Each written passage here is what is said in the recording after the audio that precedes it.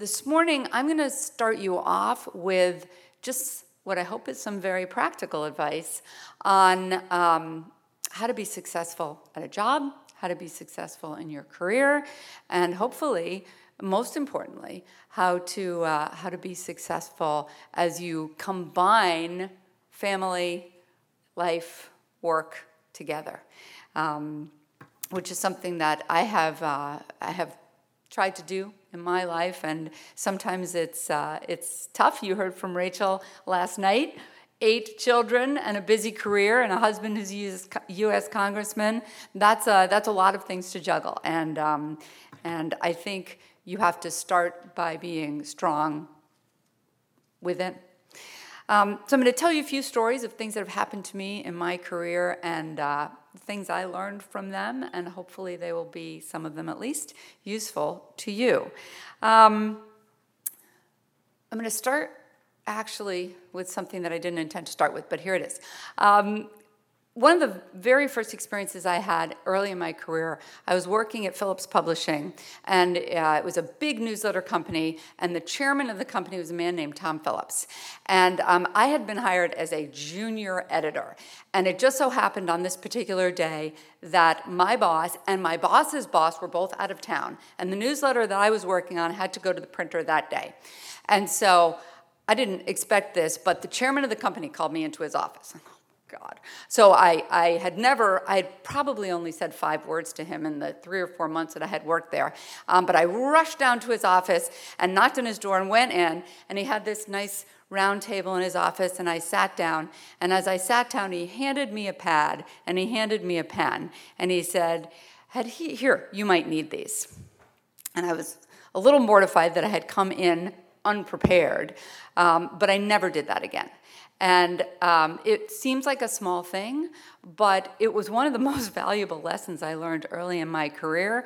Never show up to a meeting, never show up to an interview without a pad of paper and a pen. And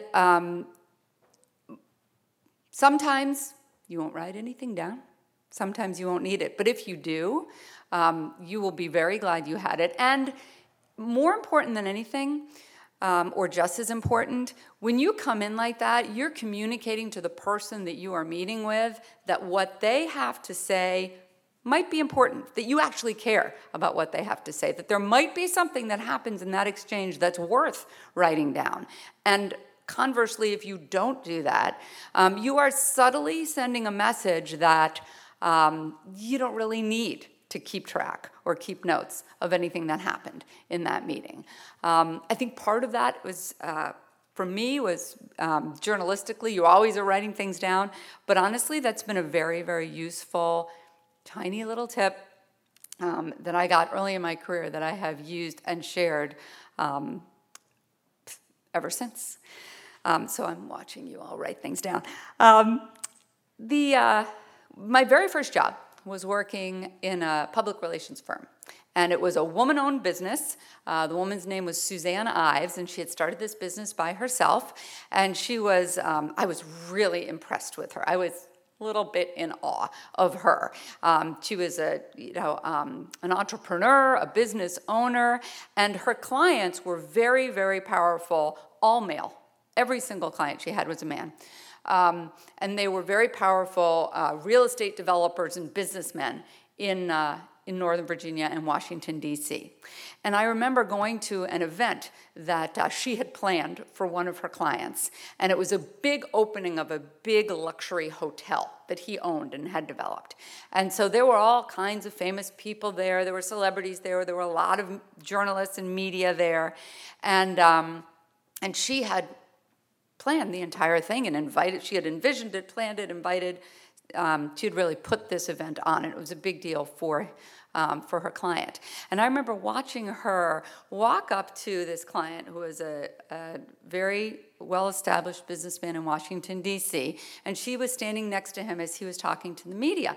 And he had walked in, and he had his coat in one hand, and he had his drink in another hand, and somebody asked him for a business card. And she went up to him and just very very quietly took his coat and took his drink out of his hands so he could have his hands free. And I thought, oh, that's just so humiliating. I mean, my gosh, she just sort of became, the busboy. She was just, holding his drink and his coat, and that's, lowers her sort of prestige and value.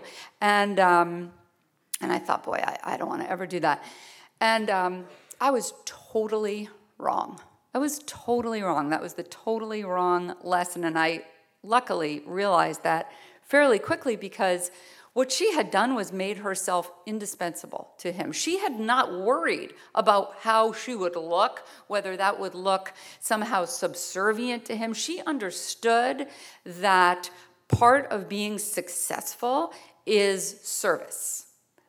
And having a service mentality, being willing to help someone do their job better, being willing to watch other people and see what it is that they need to help them, doesn't make you less valuable, it makes you more valuable. So I learned really early on that service is not subservient, it is becoming indispensable. So that's my first lesson. Adopt a service mentality, and don't confuse it with being subservient. I often tell people, young people that work for me or that I meet, that you should do what you love. When they say, I don't know what I want to do, my youngest daughter asks me all the time, I don't know what I want to do, and a lot of times you hear that advice, do what you love. And it sounds sort of annoying because it's so vague, and it also seems so impossible. Of course I want to do what I love, but I also need to be successful, and I need to be paid, and I need to be hired, and nobody's going to hire me to do that. So I want to share with you this story. It's the daughter of my longtime executive assistant who retired just last year. And her daughter, Kimberly, was a very, very gifted violinist. And she wanted to be a concert violinist. She went to Juilliard. And in her third year at Juilliard, she was diagnosed with carpal tunnel syndrome. And the doctor said, I'm sorry, you can never play the violin again. You cannot play the violin for longer than 5 or 10 minutes at a time, ever. You're never going to be able to do this career. And she was devastated. This is what she'd wanted to do her whole life. That's what she loved, and that's what she thought she was going to do, and she was good at it, and she was on a track to do that. She didn't know what to do. She couldn't figure out what to do. She was good at math, too, as a lot of musicians are, and so she decided to take some business classes and some accounting classes. And today, she is the CFO and business manager for the Milwaukee Symphony Orchestra. And I love that story because even though she couldn't be a violinist, she took things that she loved and put them to use in her career. And I think that's the way to approach do what you love.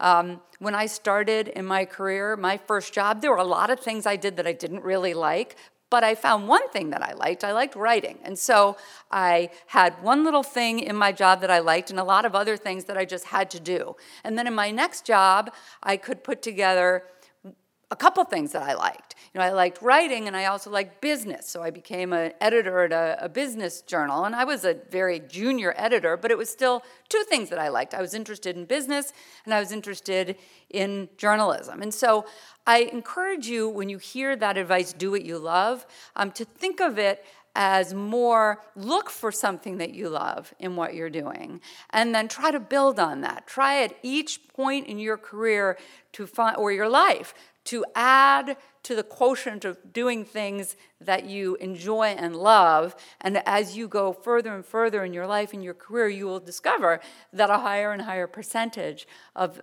what you're spending your time doing is doing things that you love. I also learned very early in my career something that I will recommend to you. And again, it sounds simple, but it's really important. And that is be the hardest working person in the room. I'll tell you a story of an author that I worked with. I work with a lot of celebrity authors, and as you can imagine, and some of them have big egos, and some of them have things that they will do and things that they won't do. And sometimes that makes it a difficult challenge as a publisher to make sure that they're marketing and promoting their book and doing book signings and media interviews and things that we particularly need them to do to make their book successful. And one author in particular that I worked with about 5 years ago was a big celebrity, and I was very worried that he was going to say, I don't have time to do all those things. I'm too busy. I'm too important. And we worked on a political book with him, and I remember doing a book signing. And this author, while there were some things about working with him that were very challenging, he was one of the hardest working authors I have ever worked with. There was not a book signing he wouldn't do. There was not an interview he wouldn't do. In fact, in one situation, we were doing one of the first book signings that he did, and we were in a giant atrium of a big hotel in New York City, a big building in New York City, and it was in December. And it was pretty cold outside. I think it might have been snowing. And we were inside. He was sitting at the table, and there was a big line waiting for him to start. And he called me over. He said, is there a big line? And I said, yeah, there's a big line. He said, is it going out the door? I said, I'm pretty sure it's going around the block. It's so far out the door. And he's like, that's great. And I thought, well, gosh, I mean, it's great for you, but all those people are standing outside and it's starting to snow.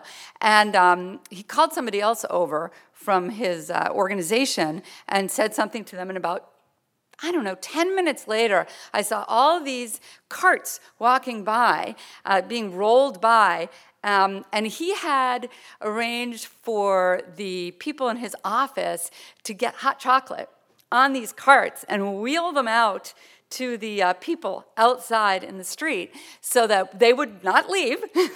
They would wait to get a signed book, but also so that they would not be, dissatisfied and grumpy as they're standing outside.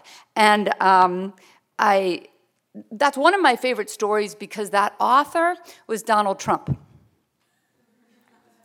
And a lot of people criticize him for any number of things, but I particularly take issue when people criticize him for not caring about people and being lazy, because I can tell you from personal experience, those two things are the opposite of what he really is like. So be the hardest working person in the room and pay attention to the condition of the other people in the room. Pay attention to taking care of the people around you and making them want to work with you, want to stay around you. Something I wish I had learned earlier, so I'll share it with you now, is just as it's important to start a job well, start anything well, it's just as important to leave well. Leave well. When you have a new job, it's really exciting, and you want to show how enthusiastic you are and what a wonderful decision it was for the person to hire you. What a wonderful decision it was that the person did hire you, and you sort of double down and work extra hard just, out of excitement and wanting to prove yourself, and that's very natural. It is much harder to do that after you have given notice and told someone that you are leaving to take another job. And yet, that's what they'll remember. They actually will remember the last 2 weeks that you're there a lot better than they're going to remember the first 2 weeks that you were there. And so not only is that the lasting impression that you will leave, but it's a small world. It's getting smaller all the time. You will probably meet some of those people again. You may very well work with some of those people again. You may be interviewing someday with some of those people again, or trying to make a business deal, or trying to marry one of those people. You don't know where you will meet those people again. Chances are you will.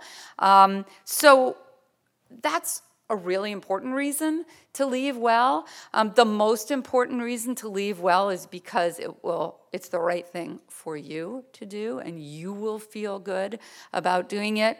When I was in college, I did a study abroad program in Toulouse, France. It was wonderful, but it was long, and by the end, I was frankly kind of homesick, and I was ready to leave. And I remember the father of the family that I was with took me to the train station and put me on the train and said goodbye.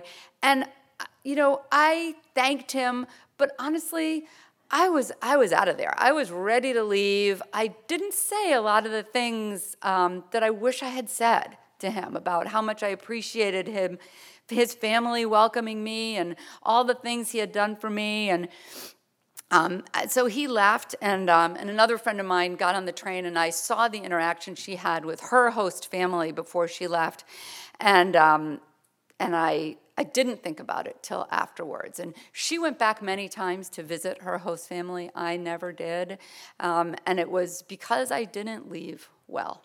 It's really important. 2 times in my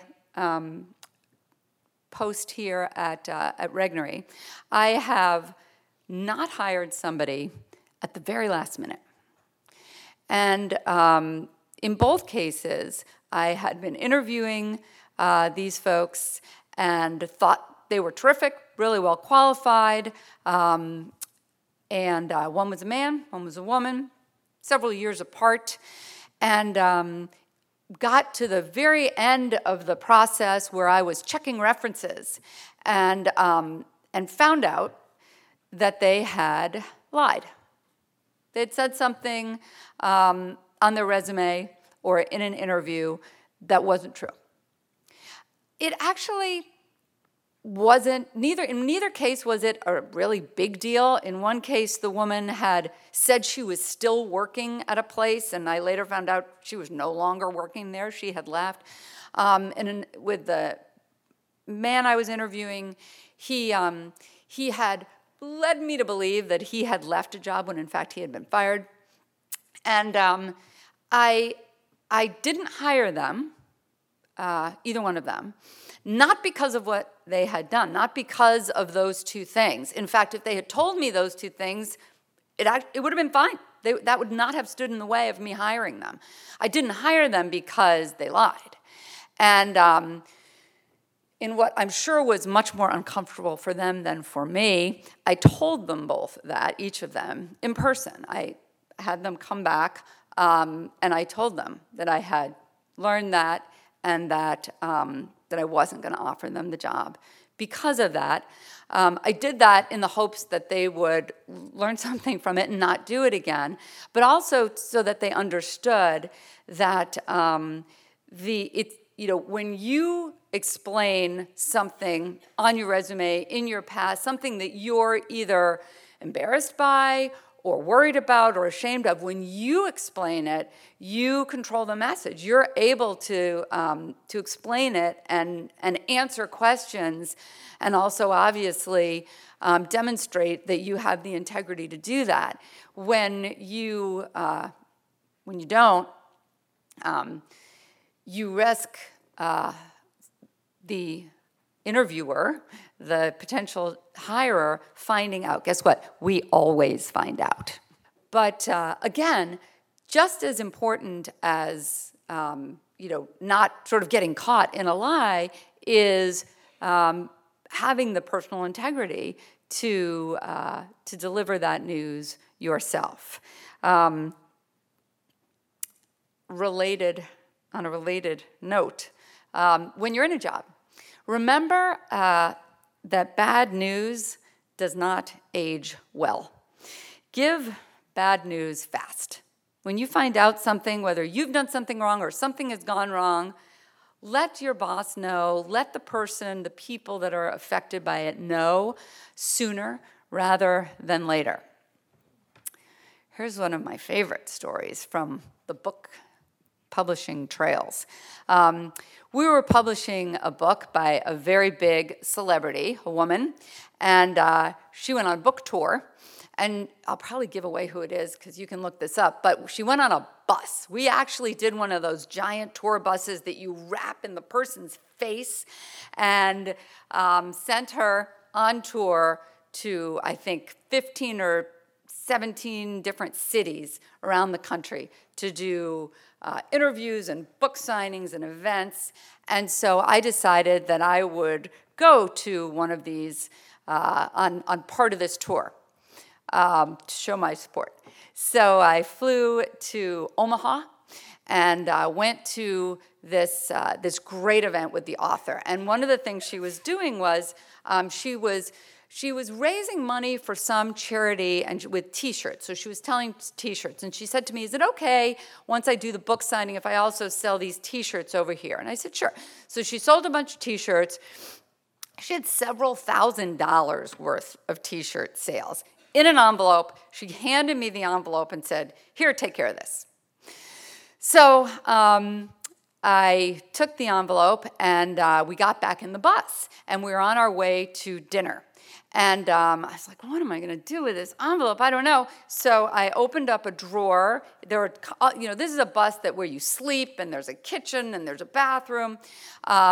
So I opened up one of the drawers in kind of the bedroom area and put it in the drawer, closed the drawer. We went out. The bus drove to a very nice dinner. We had dinner. We got back in the bus. I opened up the drawer. It was the trash chute. I was like, oh my God. I had put it down the trash chute. So, yeah, I had a moment of panic, but I had learned, thankfully, the deliver bad news fast lesson. So I immediately went up to her manager and I said, well, you're not going to believe this, but I put the cash down the trash. And he said, oh my God, I just saw the bus driver emptying the trash, because it goes down underneath into kind of the luggage area, right, of the bus, and then it's in a bag, and then every night, at the end of the night, the bus driver would empty it out and throw it out wherever we were. And he literally said, I just saw the bus driver empty the bag. And so we ran out, and he was carrying the bag to a dumpster.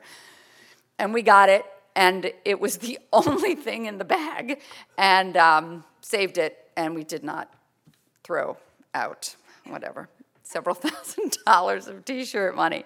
So remember that. That will help you remember to deliver bad news fast. It like I said, it doesn't age well. The last of 7 tips, and I'm sorry I don't have a PowerPoint, but I can email this to you if you want these 7 tips. But the last one is something that I have learned over time that has been reinforced to me time and time again. And I'll tell you a personal story that I'm not sure I have ever shared before. As some of you know, when I was in my mid-40s, I had 3 wonderful daughters. They were 16, 14, and 9. And my husband died. My husband got sick and died. Very shocking, very sort of surreal. And what the story that I don't think ever told, is that he died in the middle of the night. He died in his sleep. And the next morning was Friday morning. And of course, I had to tell my daughters and my brother-in-law, and the house by then was full of people because he was very sick. And my kids, of course, didn't go to school that day, but my middle daughter had been very, very excited probably a couple months before, because she had gotten one of the leading roles in the school play. She was 14. That night was the opening night of the school play. And so she really wanted to do it, and I wanted her to do it. She had worked really hard. It was very exciting. It was, and it was opening night of the school play. So I called the music teacher, who was also the director, told her what happened, and said that Trina still wanted to do the play. And she said, well, whatever she wants to do, of course. So we all went to the play, my parents and my other daughters and I, and saw the play. And afterwards, I remember someone had found out that my husband had died. Her father had died that morning. And they said to her, Trina, oh my God, how did you do it? How did you manage to go on stage and do this? And she said, and she didn't know I was listening. She said, well, I didn't really know if I could do it, but I heard my mom say to my teacher, I know she can do it. And so I figured if my mom knew I could do it, I could do it. And the lesson for me that reinforced was how important it is that you make sure the people that you love know that you think they're amazing. Make sure that the people you love know that you think they're amazing. Everybody who meets me knows that I think my daughters are amazing. I could bore you with that. Just as important to make sure your husband knows that you think he's amazing. Rachel last night talked about finding a good husband, and I have a whole speech on finding a good husband. It's really important. She's right. But let me add a corollary to that. Just as important as it is to find a good husband, remember to ask yourself, what does it mean to be a good wife? That's very politically incorrect. We don't care. Nobody talks about that. It's kind of cool in popular culture now to be a mother. You see lots of pictures of celebrities having babies, but it's totally not cool to be a wife. It's a really important, challenging thing to be a good wife. As you know, I'm a very successful leader of a very big company, and I, get a lot of satisfaction out of that. It's easy for me, it has been in my career, easy for me to forget to ask myself that question, what does it mean to be a good wife? But when my first husband got sick, I started asking myself that question, and ever since I have been reminded of how important it is to ask yourself, what does it mean to be a good wife? And part of it, maybe the starting point, is to make sure the people you love, including your husband, know that you think they're amazing. I have a few bonus tips. That was 7. I'm going to give you a few more, and then I'll take some questions. These are going to sound small. Trust me, you will use them. Always give people a deadline when you want something, when you're working on something. And early in your career, you'll be getting assignments. Ask for a deadline. Sometimes I forget to give people a deadline, and I try to always say, if I forget to give you a deadline, ask me what it is. It's not... It's actually the only fair way for somebody to give you an assignment is to tell you how long you have to do it and when they expect it. And if you don't ask for a deadline and if you don't give a deadline, then no one knows what to expect, and there's a lot of opportunity for disappointment and resentment and miscommunication because you don't know when something's due and they don't know when they're supposed to give it to you and vice versa. So ask for a deadline and make sure you give a deadline when you ask people to do stuff. Proofread everything. Emails, texts,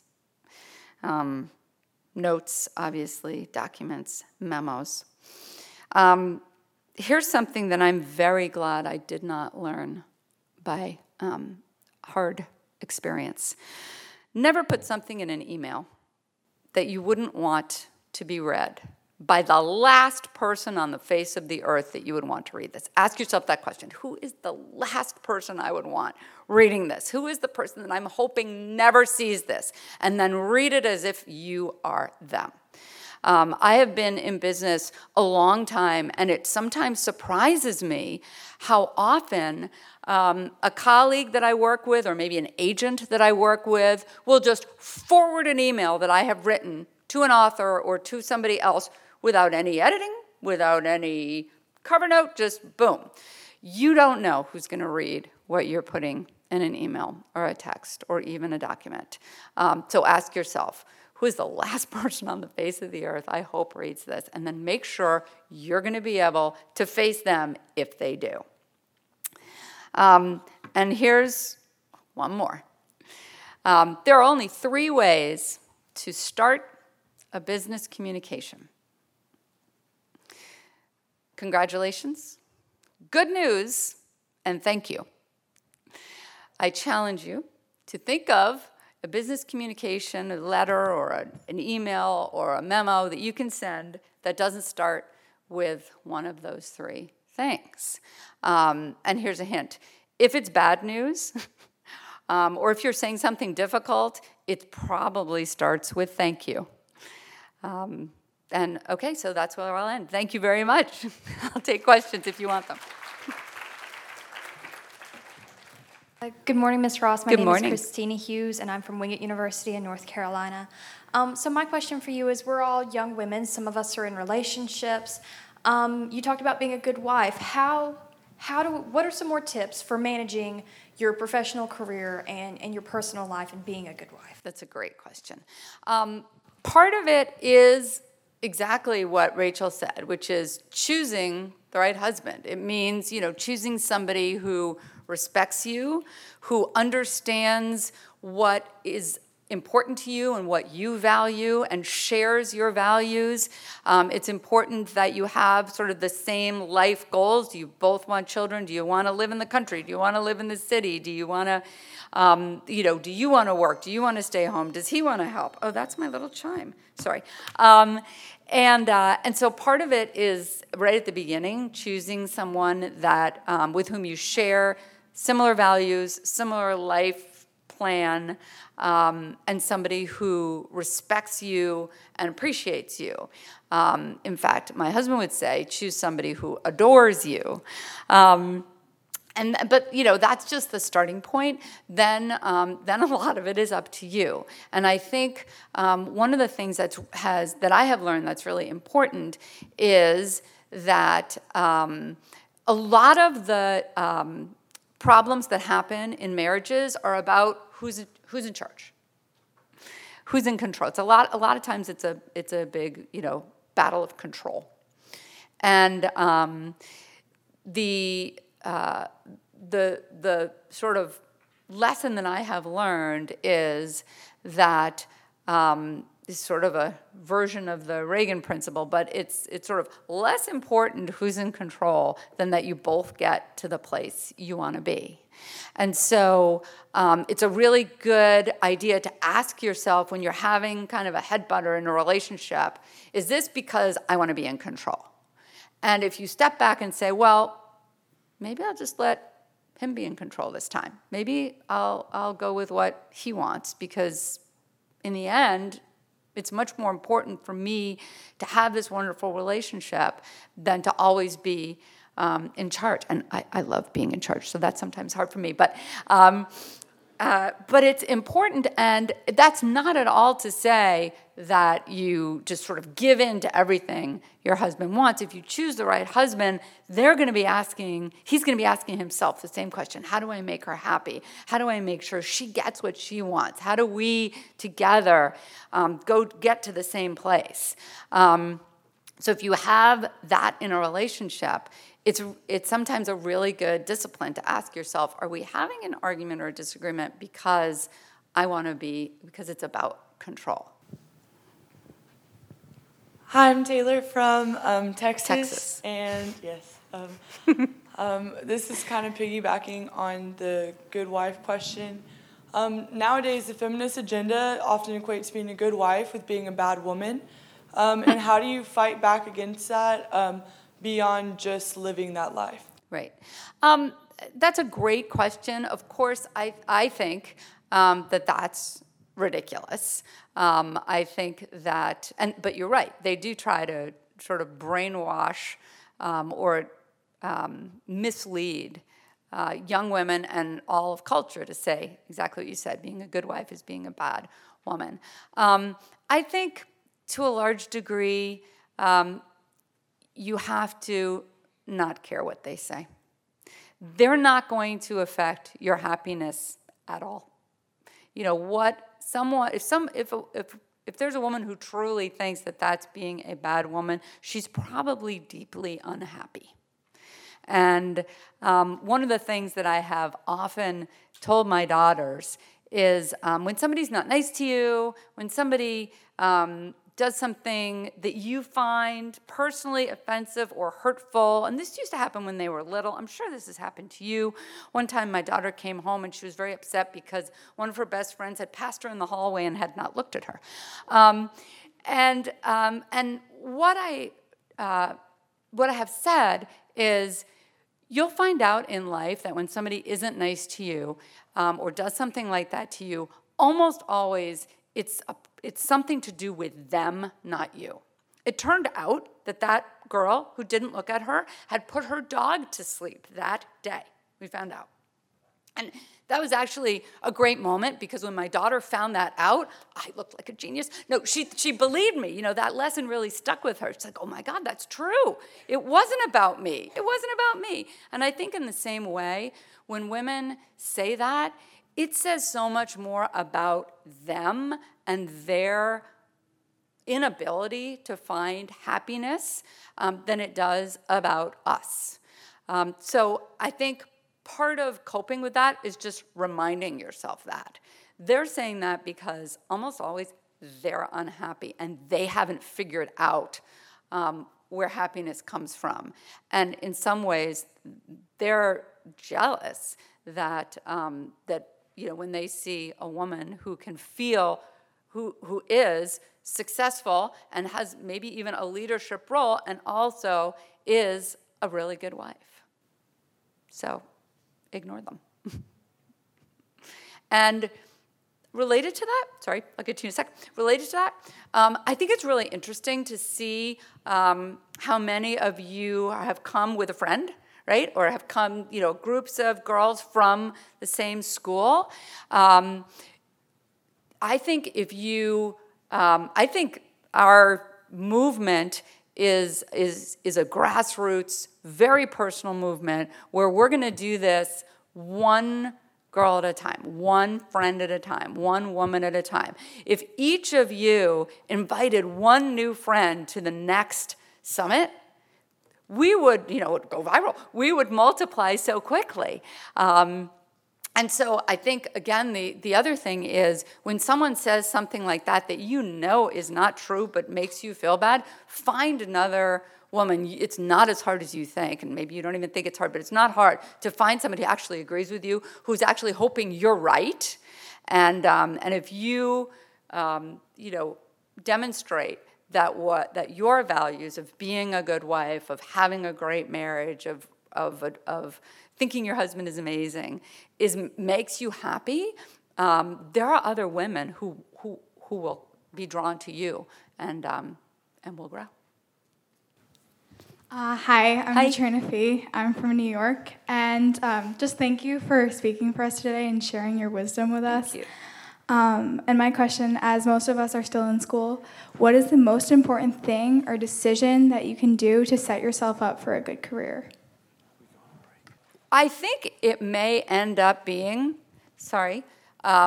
to not feel like you have to make a decision right away. There are a lot of my youngest daughter's friends. She's at UVA, and she doesn't know what she wants to do. And it's really bothering her because she's surrounded by all these really driven students who are positive they know what they're going to do. And I think if you can have the strength to say, here are the things I like doing, here are the things I'm good at, but I don't necessarily know what it is, what my career is going to be. I want to explore a lot of things. I want to gravitate towards what I am good at and what I like, and you want to have both of those things in what you do. But I would say one of the mistakes you can make is to try to make a decision too early on about exactly what your career is going to be or exactly what job you want to have. So I think it's much more important, again, gravitate towards what you enjoy and are good at, which often are the same thing, and then be the hardest working person in the room. People will notice. All right, sorry. I guess that is it. Thank you very much. I will talk to you later.